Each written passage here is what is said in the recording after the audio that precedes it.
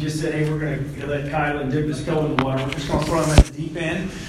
This is Kylan Dubbels. And again, we're honored to work together at the work of the church since Kylan was a student at Indiana Wesleyan. Started as an intern and then has now been with us at First Congo, working full-time with the youth and that kind of thing for 8 years. Now, if you know anything about youth pastors, 8 years in a youth pastor role, in dog years, he's like 65. Because that's forever. He's now worked through 2 cycles of youth, and now started again this year again with another group of middle schoolers really that graduate. So you'll get to hear from Kylan in just a minute. So just our notes today, just for those of you who were with us last week. the idea was just this idea of passing the baton, one generation to the next. And what God has called us to do and to be as men who, number one, have a heart for the things of God. And number two, that we have such a heart for the things of God that people who are around us are inspired to say, man, I want to walk with God because I see that man walking with God. How many of you were influenced and have been influenced hugely in your spiritual journey by another man? Look around, guys. Okay? I'm not saying that women are not powerful influences in our lives. Every one of us hopefully have a mother or a wife who really influences, right? John Wesley's mother said, the hand that rocks the cradle rules the world. So we all understand that women are a powerful influence in our life. But I don't know about you, but men need men. And God understands that. Men need men to motivate, to inspire, to encourage us. Unfortunately, we let the world denigrate that man into making it so much about competition in our lives that we, from a really small age, get so competitive towards one another that we can't grow in terms of help celebrate one another's growth and development. And as a result, I think it spirals us into that. It happens in our workplaces. It happens at home. It happens in the locker room. It happens in the restroom. I think you know what I'm saying. We're all measuring all the time against another man. Don't think you guys haven't done that. I understand. But that's the reality. From a spiritual standpoint, we got to say, hey, man, what is it that's going to help me grow as a man? And you and I need transformation. Don't you agree? I need to be transformed every day by the power of the living God. At the age of 18, I came to know Christ as my personal Savior while I was a freshman in college. Really got a full dose of what it meant to know Jesus Christ. And for that last 40 years, I've been trying to walk with Him diligently. But I've needed other godly men who are older than me, who are my peers, and who I had a chance to invest in. And that's where we want to focus our attention today. So really, this is really just about the command that's there in front of us. Titus chapter 2, Paul said this, as for you, Titus, promote the kind of living that reflects wholesome teaching. In other words, apply the Word of God to your life. Teach the older men to exercise self-control, to be worthy of respect, and to live wisely. They must have sound faith and be filled with love and patience. In the same way, encourage the young men to live wisely. And you yourself must be an example to them by doing good works of every kind. Let everything you do reflect the integrity and seriousness of your teaching. So it says there, the call for each man is to live as a transformed man for the good of another man. And this is a command. And we get into Psalm 78. I'm going to read that as well. It says, He commanded our ancestors to teach them to their children, so the next generation might know them, even the children not yet born, and they in turn will teach their own children. So each generation should set its hope anew on God, not forgetting His glorious miracles and obeying His commands. And when you look at that passage, you see a pattern. Right, we're called to teach children so they can teach their children, so they can teach their children, so they can teach their children. But it's not just teaching about God. It's the hope of teaching them about God will actually bring each generation to this hope that they can set their hope in Jesus. As we see in Scripture where it says even the demons know who Jesus is, but their hope is not in Him. And so teaching them just about Jesus really isn't enough. We have to teach them and then help them learn that they can really truly put their hope in Jesus. So what Kylan and I want to do in this few minutes together, and hopefully it'll generate some discussion, this is really talk about what is it that makes passing the baton difficult. In business, or in your personal life, or in your own home, right? And those of you who have daughters, right, and you've handed the baton to another man, which I told a young man who just got engaged to my daughter, listen, I love you, and you are now beginning to be in the circle, okay? But I'm confident you can't love my daughter as much as I do. However, I'm going to do my best to hand the baton to him and to help him succeed. Right? The greatest thing I can do for my daughters is love the men that they love.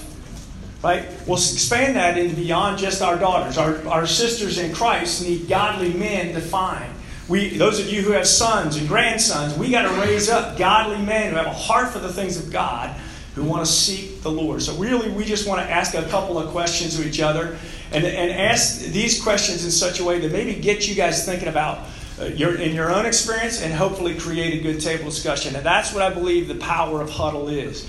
Great table discussions to encourage one another. The knowledge to be the kind of men that we have through the power of the Holy Spirit is in this room to be God's kind of men. Amen? Do you believe me? Amen. Okay? It's here, right? So if you're in search of that and you're saying, man, I need a stronger direction in my life. I need some support. I need some encouragement. Huddle's a great place to start. So we're just going to ask a couple questions. And when I'm talking about handing the baton, I'm talking about the whole of life, whether it's lessons practical on life or business, or handing the baton in terms of your spiritual influence in your life. That's what we're talking about when we say, hey, we're passing the baton. And so, Kylan, I'm going to just ask you this question. First of all, from a younger man, 30 years my junior, okay, what makes the baton pass to you easier when we talk about that? I'm going to start with a passage in Numbers 8 where the Levites are receiving instruction on how they're supposed to run the temple. And they're given specific instructions and specific expectations. And within this specific set of instructions and expectations, they give a year model of actually how to pass the baton. And so it's talking about how to retire from a ministry, but it also starts with the training and what they're supposed to do, and then it gets to the retirement. So for the first 25 years, they are to be trained. The Levites are supposed to be trained. They're supposed to be brought up in the traditions of the temple and how to operate and how to run and do all of the things that are necessary within the temple. And then from the year 25 to 50, they're called to serve within the temple. And that is their job. That's what they're supposed to do. But then when they reach age 50, they're supposed to withdraw from the ministry. They're supposed to withdraw from the work of the temple. But it says that they are still supposed to minister to their brothers who are still serving within the temple. And they're supposed to minister to these brothers by keeping guard. And so when you ask the question, what makes the baton pass easier, I think we can look at this passage as a good way to learn from the example that was set for us within the temple and the Levites and their job. And so when I am receiving a baton, it's not what makes it easier is not the expectation that I have to go and do this alone. It's the expectation is I am taking this baton, but I also have people around me that are more seasoned, that have more experience, that have more knowledge, that can work alongside me while I am still carrying this baton. And I think part of that is understanding that I have the freedom to try new things. I have the freedom to experiment. I have the freedom to put myself out there, put my ideas out there, and see what God's going to do with them. There's this, unfortunately, sometimes there's the expectation where if you take the baton and you fail, that the person that passed you the baton is not going to be there because they no longer have the baton. It's your thing, it's your deal. But what I've had the experience of seeing and learning from John is as he's been working alongside me and I've been working under him, I've had this freedom to experiment. I've had this freedom to try new things. I've had this freedom to know that regardless of whatever I try succeeds or if it fails, John's going to have my back. I know that in those instances where there's success, that we can celebrate those and he's with me, he's got my back. But also in the times of failure, it's not a moment of, hey, I told you shouldn't have done this. It's not a moment of, well, I warned you that this was going to happen. Instead, it's opportunities where he comes alongside me and say, hey, how much about this aspect of it did you think through? Or if you were to do something like this again, how would you do it differently? And even those failures, because of his leadership and passing of the baton, there are moments of learning. There are moments where it's not just a failure. It's a time for a success in the sense of learning something new. That's awesome. Thanks, Kylan. I mean, it is really that for us, those of us who are handing the baton, it's easy to have in your head, I tried that years ago and it didn't work. Right? We've all, and we've seen that. Or we've tried something and it did work, but it ran out of gas. Right? We've all had that idea. So I think it's really important from what I've learned and am learning is to be able to say, hey, I'm going to support you. And it might work for you because God might have gifted you in a different way that's better than what he gave me. Just like David, the passage we looked at last week, David could only go so far in building the temple. He had to hand it to Solomon. And in fact, God said, you're not going to build the temple and your son is.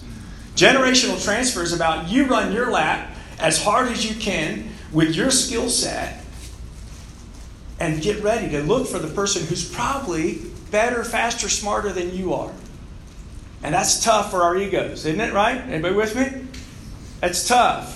But again, I can tell you as you do that, man, you're really excited to do that. So, Kylan, on that subject, what makes it tough? Right? So again, everything's not roses and rainbows. I understand that. So I live with me. So again, what makes it tough? The toughest part is not knowing what the expectation might be. And so what I mean by that is the person who is handing the baton may have a certain expectation that a certain thing needs to be done a certain way because it's always been done that way and it's worked in the past. Things are changing.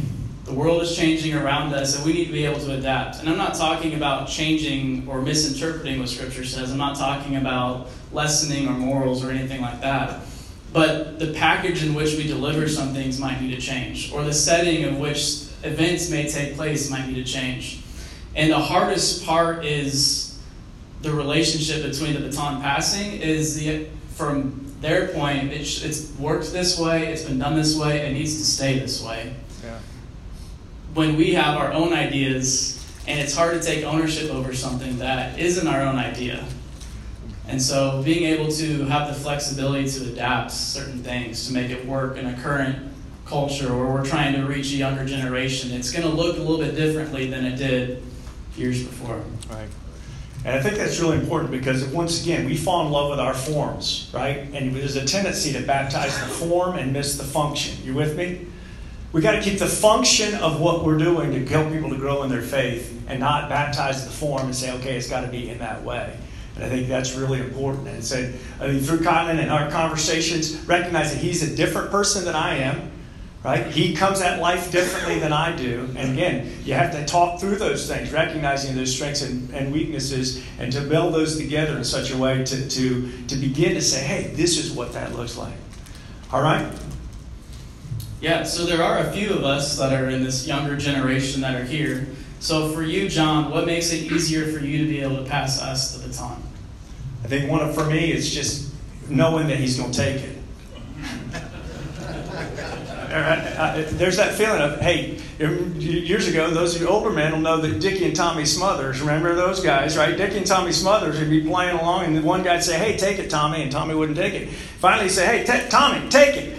And I think that's one of the challenges for me. There's this whole sense of, hey, and when I'm handing whatever it is, are you going to take it? And then leaving room for hey, you can take it and change it. You can take it and change it. But take the essence of the function of what we're trying to accomplish, to move a group of people forward or move an organization forward or whatever the thing is that you're chasing, right? And allow you to do that. So I think, to me, what makes it easier is that Kylan says, and I love it when he tells me this, two things. Number one, hey, John, I got it. Then I can say, okay, man, I got it. And I'm going to support you. Once he says, I got it, I'm good. And the second thing is, hey, what else can I do to help support you? Right now, I've tried to model that for him, but the greatest day for me, when he came and said to me, hey, John, what can I do to support you? I heard back what I'd handed, and I've seen him do it then with others, and I've seen him then do it with our youth, right? And then I knew, I'm good. Well, thanks. So that's some of the stuff that makes it easier, but what makes it really, really difficult? I think the thing for me that makes it difficult is more personal than it is to do with Kylan. And that is the sense between you and the Lord to say, okay, now God, if I hand this, what are you going to do with me? What's next? Hey, for those of you who've lived through already the retirement piece and are continuing to work through, God, what's next? Right? You can't be like my grandfather said, just walking around trying to save funeral expenses.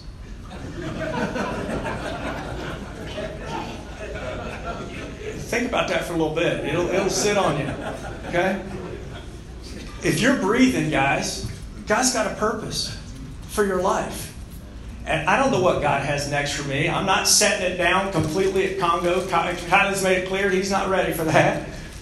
But what I'm continuing to do is to help him grow for whatever God has next for him. I'm not obligating him to the next generation. What I am encouraging him is to walk with the Lord in such a way that he can do whatever God calls him to do. And if that's at Congo, so be it. And if that's not, and God launches into the next thing, God will provide. God's church is his church. And it's not contingent on me or Kylan or anybody else other than the men who say, hey, I'm going to seek the Lord. So I think the hard thing for me is making sure that baton pass is good and strong. But then recognizing that God's got something for you. And you and I need to get in the closet with the Lord and say, okay, God, I commit myself again to you today. You show me the way, and I'll do it. Right? Don't say, God, you show it to me, and then I'll do it. God doesn't work that way. You hand God a blank piece of paper with your name at the bottom. A blank check already signed and says, God, I've already signed it, and I'm committed to follow your way. If you reveal it to me, I'll do it. Amen. And what I've found in my life is that God will show you the next thing.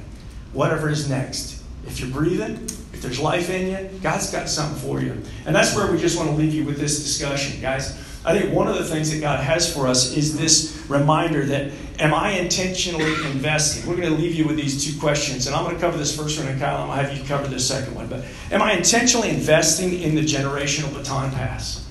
Right? Am I really there? Are you committed to say, I get it, I understand it, and I need a better strategy in the life that God has put me in, the people he's put in my influence? I need a better view of who God is calling me to entrust and invest my life into. And that second question, am I giving and receiving iron on iron in older and younger relationships? It takes two in every relationship. And so whether you are the one that is receiving the baton or you're passing the baton, regardless of which place you are in that relationship, you have to be open to some accountability. You have to be open to being held to a really high standard in the standard that God has called us to. And so as you are looking around the realm of wherever you are, whether it's a workplace, whether it's a home life, whether it's just your family or your friends, I think we all need to be open to maybe new relationships. It's really easy I know for me especially, to gravitate towards people that are more my age. And it's a little bit more out of my comfort zone to look for someone that is older. To say, hey, I am looking for some mentorship. I am looking for some accountability. I need this if I'm going to continue to grow and be the man that God has called me to be. And so just to be open and willing to put ourselves out there to be vulnerable, as tough as that may be. That's right. Let's close this out in prayer. All right, let's pray. Lord, we thank you for this time together. We thank you for meeting us here on a Wednesday afternoon. I thank you for this group of men. And Lord, I just pray that as this table discussion begins, that you are challenging all of us and convicting all of us. Or you're putting people on our minds, whether they are older or they are younger, they're more spiritually mature or they're less spiritually mature. Lord, that you are putting people in our minds that we can, in a sense, pass the baton to or receive the baton from. And Lord, for many of us, we might be getting a baton at the same time that we are passing the baton. Lord, prepare us for instances and allow us to be open. Allow us to step out of our comfort zone to be able to pour into the next generation or receive from the previous generation. So Lord, we just praise you for the work that you're doing in the lives of Kokomo, or the people of Kokomo, and the lives of the men in this room. And Lord, we praise you for the work that you're going to continue to do through Huddle. Lord, we praise you and we love you. In your name we pray. Amen. Amen.